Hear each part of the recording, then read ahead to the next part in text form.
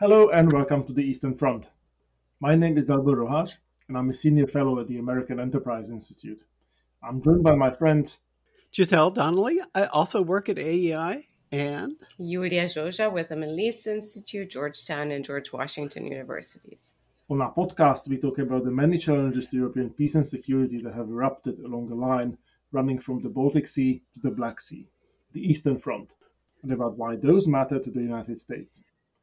Our special guest today is Paula Erizanu, journalist and author who has written about Central and Eastern Europe, Moldova, Romania for outlets ranging from The Guardian to the FT to London Review of Books. If you enjoyed this episode, please consider subscribing, rating, and reviewing us on Apple Podcasts, Spotify, or wherever you get your podcasts. Thank you.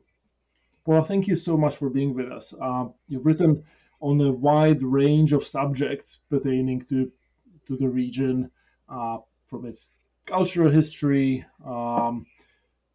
to the current events, and probably we want to start with what is at the forefront of everybody's mind right now in Washington and beyond, namely the febrile situation in Transnistria and the risks of pertaining to the Russian presence there.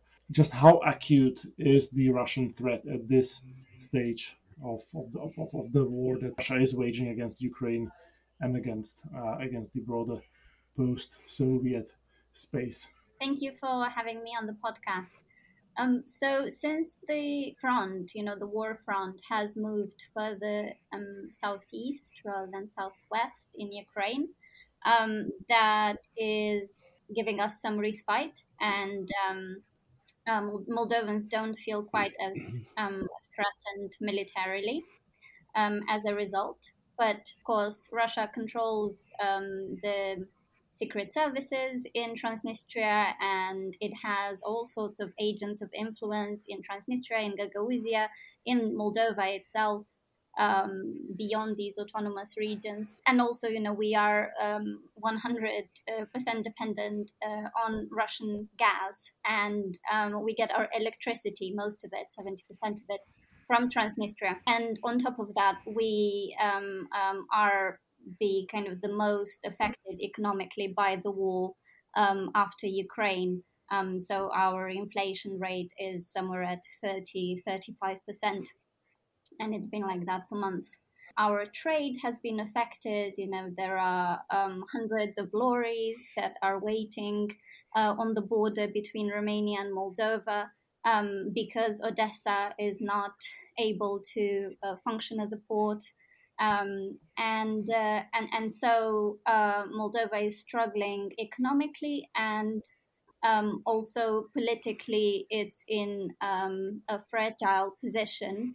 And what we are witnessing now on the political front in Moldova is that the oligarchs who have fled Moldova because they were afraid that the new government in place since Maya Sandu's election as a president, they're afraid of justice, basically.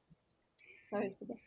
And so they are actually, in a way, fighting on the same front as Russia. So the government in Moldova is now targeted by both Russians and our own oligarchs who have fled the country and who are joining forces in order to destabilize Moldova politically. So then what about Transnistria itself? What about the oligarchs there and the Russian influence there? How threatening is that right now in the perception of the capital of Chisinau itself? If I can just add to that, because there was a point in the war where we saw these very blatant false flag operations in Tiraspol that raised a sort of real concern, in my view, a sort of justified concern about a prospective Russian invasion, takeover of Moldova, overthrow of Maya Sandu's administration and the government in place. Have we seen anything like that repeat itself since? This was late spring, I believe. And if regardless of what the answer is, what is the Moldovan government doing to sort of solidify the security of the country, and prevent similar scenarios from unfolding in the future.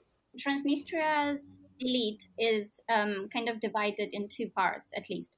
The economy of Transnistria is dominated by this monopoly called Sheriff, which owns everything from the football club that has just participated in the Champions League last year, to telephone companies, telecommunications, to malls, to grocery stores, drink factories, etc., distilleries. So these guys, Krasnoselski, who is the so-called president of Transnistria, and Victor Goshan, who is the co-founder and owner of Sheriff, their interest is peace, because they have business interests in Ukraine. They have links to Germany. They trade with the EU. So yesterday, the Moldovan authorities gave the environmental permit to this metal factory that generates about half of Transnistria's exports, and which is linked to basically, that means what they do is that they get old metals from Romania and they recycle them, and then they re-export them to the EU. So Transnistria is very well integrated in the European economy as a result. And because in Ukraine there is war at the moment, their trade with Ukraine, which was also important, is not possible anymore, and therefore all of their trade is now reoriented towards Europe and through Moldova. So that's one side. These are my dogs. Sorry. So that's one side of the elite. There is also the elite that is closer to the Kremlin, and those are the intelligence services, and they are the ones who are following orders and who are destabilizing the situation more than the kind of the oligarchic elite is. Or so analysts say, and my government sources seem to align with that. But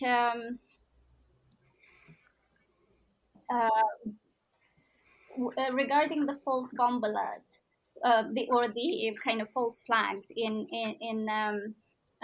spring, in April and May, those haven't been repeated since, but instead what we have been over 150 false bomb alerts in Moldova itself, at the airport of Chisinau, but also in kind of important state institutions all across the country, in hospitals, etc. So that means evacuating lots of people and using state resources, in order to make sure that there's no actual security threat. And also something else that we've had have been cyber attacks on state institutions. So there was one kind of relatively famous attack a few weeks ago when our fiscal services were attacked right before, it was last month, and it was right before, or July, I think, it was right before people had to pay tax. So that disrupted the process for a day, and there was this message on a Russian hacker group saying we are striking in the heart of Moldova, or we have struck the heart of Moldova, and like we're gonna do such damage, and we're so proud of it. So basically, what we've seen is that these kind of terror attacks and kind of false terror attacks have moved from Transnistria into Moldova. There haven't been explosions, but there has been a lot of disruption to state activity and to economic activity and political activity. And actually, something else that's changed is that when the Moldovan authorities imposed the Transnistrian authorities to always ask for permission from Chisinau in order to leave Moldova, something that they should have done 30 years ago. There was a cyber attack again on the presidency and on the Ministry of Reintegration, just so that they threaten the local authority, the kind of national authorities, and they show their muscle basically, and hint to what may happen if something that they don't like will be decided in Chisinau. It's very difficult, especially for a silly American like myself, to really quantify the level of the threat and the danger. And it also makes me wonder, can't we solve this problem? As a sort of geostrategic matter, it's pretty important because Moldova and Transnistria have been and could remain kind of an Achilles heel in southeastern Europe, but that does not, really reflect the actual balance of power. And certainly, assuming some sort of good outcome in Ukraine will make it really difficult for the corrupt oligarchs who need the European market and would want to reaccess the Ukrainian market.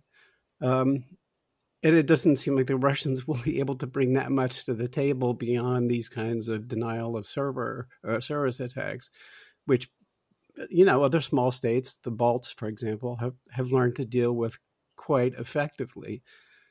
So, how big a job would it be to really, if not, you can't entirely eliminate these sorts of things, but to get it to the point where Moldova would be stable politically and strategically, and Russian influence would be pretty well eradicated.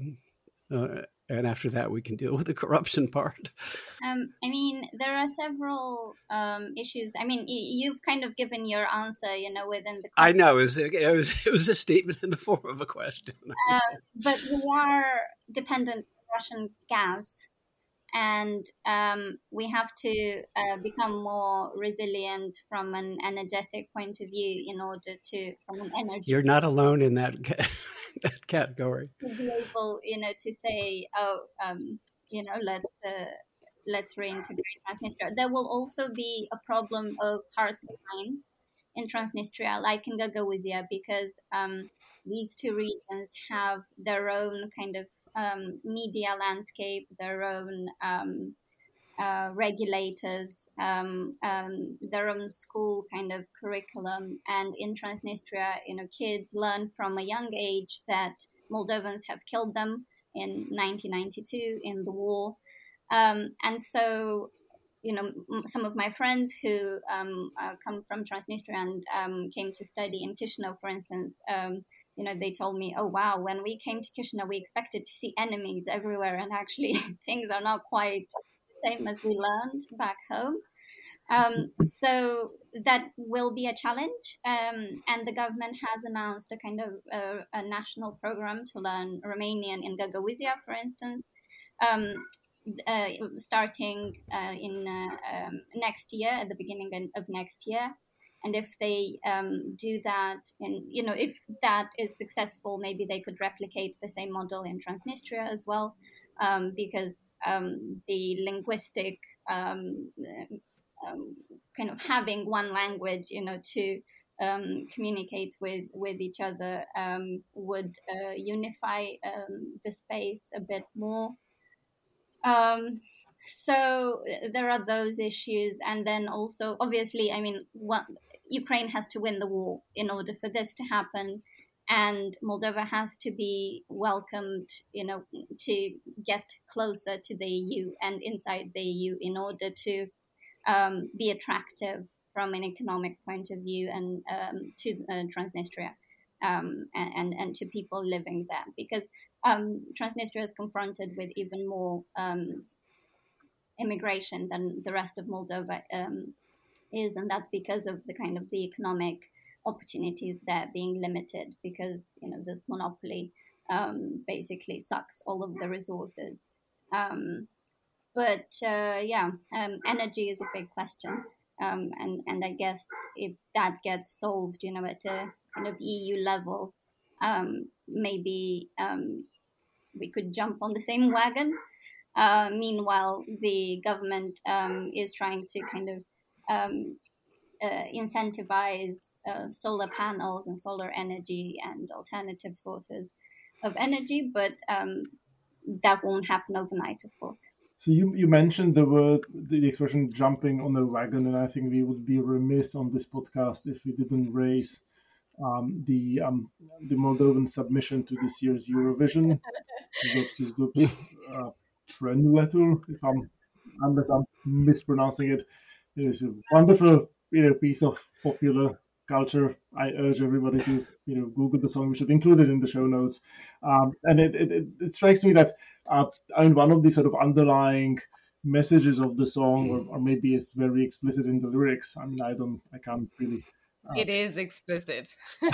I can't really decipher the language. Is that there is a strong cultural affinity between Moldova and Romania, and one wonders if Moldova's European future does not lie in some form of political reunification with Romania, which obviously would raise this question of what happens to Transnistria, and clearly the public mood there is in a very different place than the rest of in the rest of Moldova. But we have precedents for countries going in different ways peacefully. I was born and brought up in Czechoslovakia, which divided itself in 1993, only for the two countries to find themselves again in the European Union and NATO, and they now have a very good relationship. So is there a debate at any level in Moldova about how to somehow unfreeze this frozen conflict, this sort of festering wound that's been really dragging Moldova like throughout its sort of existence since the 1990s, and preventing it from really being a full-fledged candidate for membership in the EU and NATO, and whether some form of federalization, or I'm just making this up, with Romania would be an answer. Is this am I completely sort of missing where the conversation is?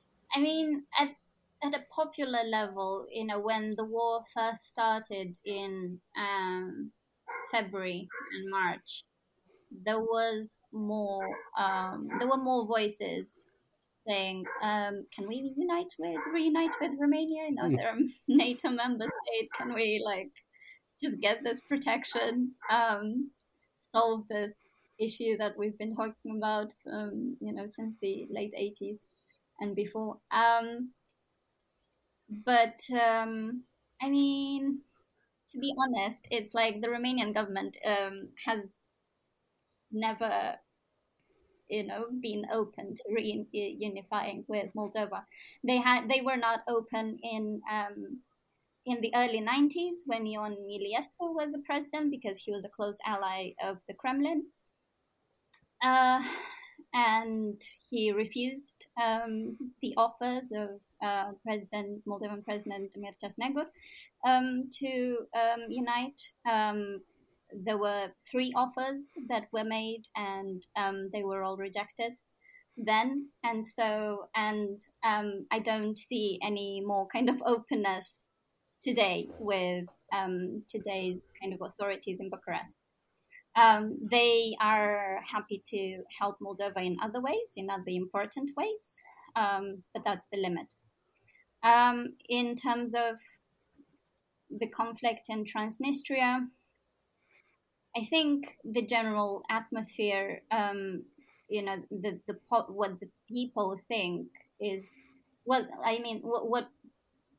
Transnistria sparks right now is fear, rather than any kind of brainstorming about solutions to solve this conflict right now, because and even at the authorities level, it's now is not the moment to kind of anger Russia, while they are so close to our border, and to destabilize things there. So I think what the authorities are trying to do in Chisinau is to keep things stable in Transnistria. And this is why they, for instance, gave this environmental permit to this metal factory, because they don't want to be harassed. They don't want to destabilize the situation there.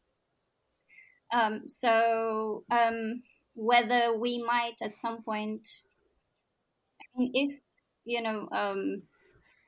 if Moldova and Transnistria separate, I'm not sure what the fate of Transnistria is. Like, will it unite with Ukraine, or like what's gonna happen? Um, yeah, these are just some thoughts at this stage. I think at a later stage, the situation might change. I hope, and I think all of us on this podcast, don't want to speak for my colleagues, but that looking, it's not wrong to think about what the effects of a comprehensive defeat of Russia in Ukraine and full return of sovereignty to Ukraine would mean. I mean, the geopolitical conditions would be, all but reversed. And again, I mean,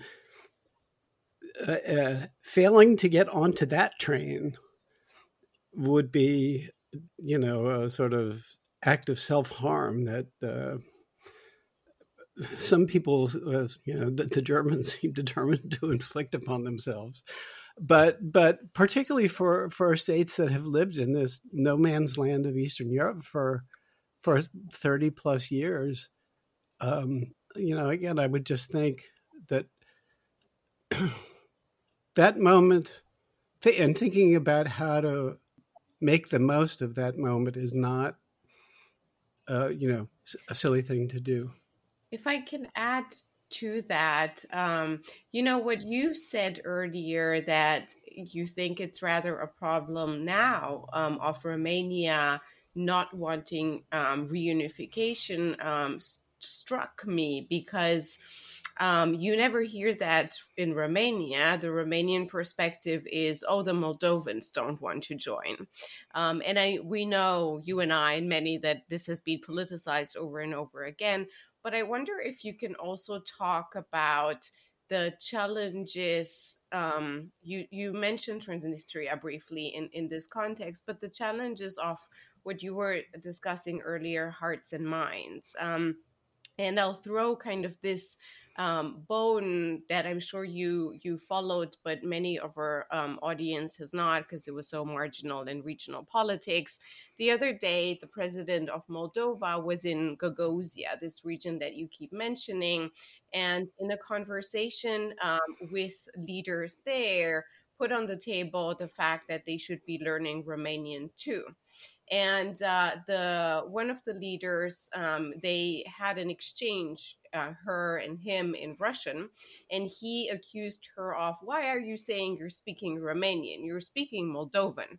And so that's kind of confusing. There's been another discussion about, is there a Moldovan language? No, it's not. In the constitution of Moldova, it's written that Romanian is the language. But that's not the important story. The important story is this pushback through Russian propaganda that you have alluded to over the last 30 years, in terms of what would it look like if Moldova would make now a sudden move, either towards saying, oh, we want to reunite with Romania, or publicly, or we are considering NATO, because even that is, the neutrality is kind of a thing. They want to join, Moldova wants to join the EU. The EU is not neutral, but doesn't want to join NATO because of public pushback. So can you describe to us what this pushback looks like, how badly, how seriously you are assessing Russian influence in Moldova? We haven't had a dog on in a while. That's good. That's right. Iulia, get your dog out. He's sleeping. We're joking that my dog is launching a political party, and this is why it's so active within the neighborhood with other dogs, because we've recently had quite a few political parties launched in Moldova. Well, he can run for U.S. presidential election. I think we need good candidates. Right. Yeah, or we could open, another autonomy in our neighborhood in Chisinau, led by dogs. So the Gagauzia incident, that rhetoric is very, it echoes the Soviet era, and it echoes the kind of Kremlin-funded political parties in the 90s in Moldova. Like now, in Chisinau, even the Kremlin kind of friendly candidates say that, we're speaking Romanian. So, for instance, the mayor of Chisinau, Ion Ceban, who is trying to kind of rebrand himself as pro-European after, serving Russia for so many years, he would just insist that, we are speaking Romanian and ta-da. And actually, even the head of Gagauzia, Irina Vlah, she has learned Romanian in her late 30s and made a statement out of that. So these are, people close to the Kremlin. And if they are making that move, that shows that things have changed in Moldova since the Soviet era, when the Moldovan language was used by the Kremlin in order to kill kind of national feelings that Moldovans might have with Romanians. In terms of Russian influence in Moldova, at the moment, the authorities, the kind of regulators, are trying to fight against Russian propaganda through legal means and by punishing any kind of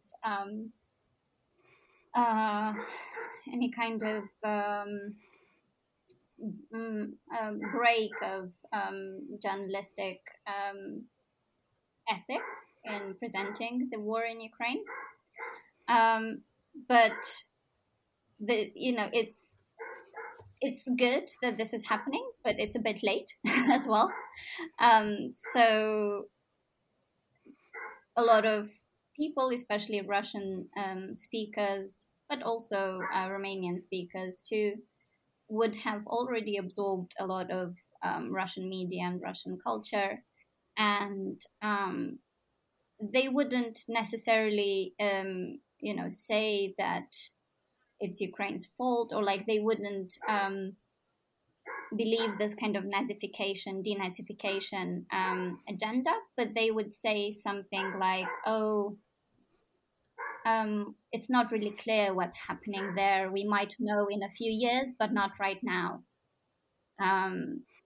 So it's like, Peter Pomerantsev's argument that the Russian propaganda purpose has not necessarily been to make people believe what the Kremlin has to say, but to make people not believe anything at all, to be skeptical and not trust anyone. And you can see this in a lot of Moldovans who have consumed Russian propaganda throughout the years. The solution to this is more media regulation, so that we limit the access of propaganda here. But the issue is actually that, TV, for instance, is monitored and regulated, but YouTube is not. And a lot of these Russian propagandists have big followings on YouTube as well.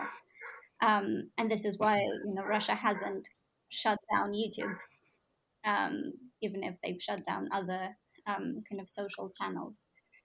So that's one big issue. And then the other kind of big issue is corruption, basically. So a lot of the Russian agents of influence in Moldova, or political parties that get funding from Russia, get this funding illegally. And so if the kind of judiciary reform advanced in Moldova and we had a more robust judiciary, then we could limit this Russian influence. We could limit Russian money going into Moldovan politics to destabilize politics, because they have always had this purpose to destabilize things here whenever they get pro-European, and to use Moldova for their own interests. Because before we release you from this podcast, I was wondering if you could give us a sense of what the political landscape in Moldova looks like right now. So my understanding, as somebody who's looking at the region from a great distance and doesn't understand the language, is that broadly speaking, there are two camps, the sort of old Soviet style, sort of nostalgia driven political groups ridden with corruption and sort of kleptocracy, and a somewhat fragile sort of unified front of sort of pro-Western, pro-liberal democracy forces that now have the upper hand and finally have the opportunity to do something. So, how well is Maya Sandu doing? When is the next election? What are the odds that the sort of nostalgic Soviet style kleptocrats will come back in some shape and or form, and what are the odds that the sort of pro-Western coalition can stay in place for longer and make some sort of significant changes that will be durable? I don't see any Soviet nostalgia that is mainstream. I mean, maybe there are, still some people in their 80s, not my grandparents, but maybe, other kind of elderly people who might be nostalgic after the social welfare state, that they had in the Soviet Union, because now their pensions are really low, like, $200. It it really, the elderly are poor in Moldova. When they get to retirement, they don't go travel the world. A lot of them go and beg on the streets or sell flowers or fruit, on the streets, because I'm sorry.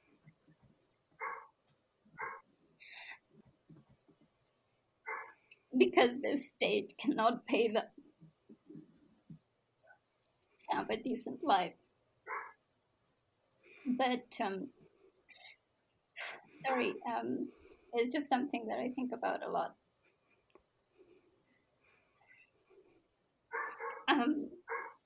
But beyond that, we don't have a coalition, a pro-European coalition at the moment. So Moldova is led by one pro-European party, and it's the first time actually in 30 years that a pro-European party has gained a majority. And the other forces that are trying to maintain Moldova in a kind of gray zone, economic zone, are not Soviet style. They are more kind of oligarchic. They are this kind of weird combination between maybe Soviet style corruption and wild kind of capitalism. So the heads, of these movements, they are quite modern people who thrive in London, for instance, where Iulia Platon is, or where Gheorghe Kafkaluk is. They are, for the past year, they have lived in London. and they've been trying to influence and destabilize things in Moldova from abroad. Or Ilan Shor, he is in hiding in Israel.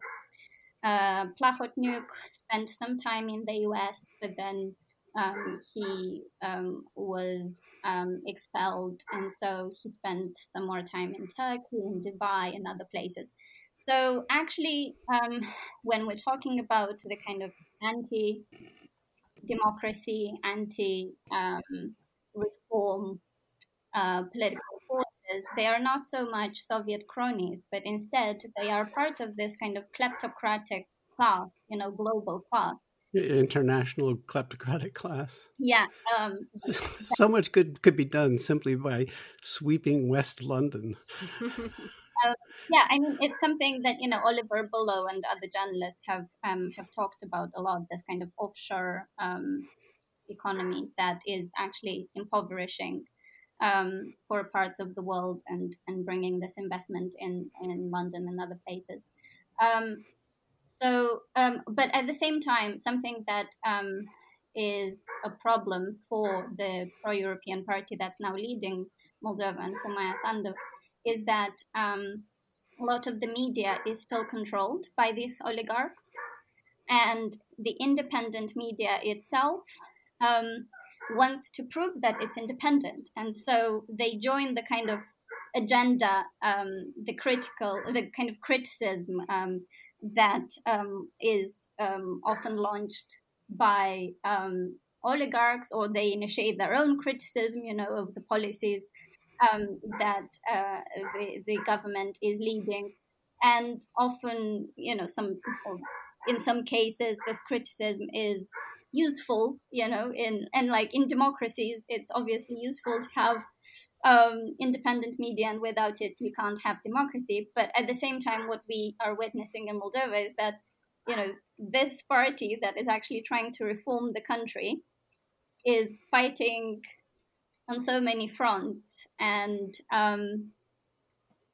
the risk is that, our oligarchs will return, or Russians will come, and we will lose this chance to reform the country. Moldova is in a tricky position from this point of view, and the pro-European kind of forces are in a tricky position. At the same time, there are some new kind of small pro-European parties that are popping up, and maybe, if the current party loses popularity in the next elections, maybe a coalition could be put in place. But I think the main challenge is to reform the judiciary and put these oligarchs in prison, because that is the only chance that Moldova will have to kind of reform itself and to go to the next chapter, rather than be pulled back into the past. Well, that certainly sounds like a very worthwhile agenda, and we on the Eastern Front wish you all the success in achieving exactly that. Well, actually, it's not just the Moldovan agenda. I mean, London, the UK authorities should join this. They should help us bring our oligarchs into Moldova. Israel should help, Cyprus or wherever Plahotniuk is hiding should help. The EU should help. This fight against kleptocracy is not something that can just be done by Moldova on its own. It's something that the EU and the US and all the big kind of countries, the rich countries, should join as well. Agreed. I mean, and it has to be said that, especially in the United States, there have been sort of meaningful strides made in that direction in terms of sort of new legislation coming online, and making it harder for people to hide their money in the United States. But obviously, much more needs to be done.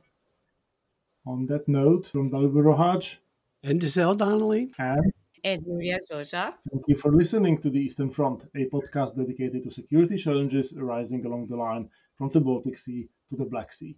Many thanks to our special guest today, Paula Erizanu. You can find more episodes and additional content on our website, aei.org, on Apple Podcasts, Spotify, or wherever you get your podcasts. Please do get in touch with us on Twitter using the hashtag EasternFrontPod, written as one word.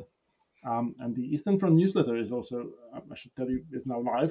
You can sign up for the newsletter through the link which is included in the show notes, and you'll receive a bi-weekly update of newly released episodes, exclusive Q&A with your hosts, and you'll stay up to date with the most recent op-eds and articles from us on security challenges facing the Eastern Front. If you enjoyed this episode, please consider subscribing, rating, and reviewing us. Thank you, and goodbye.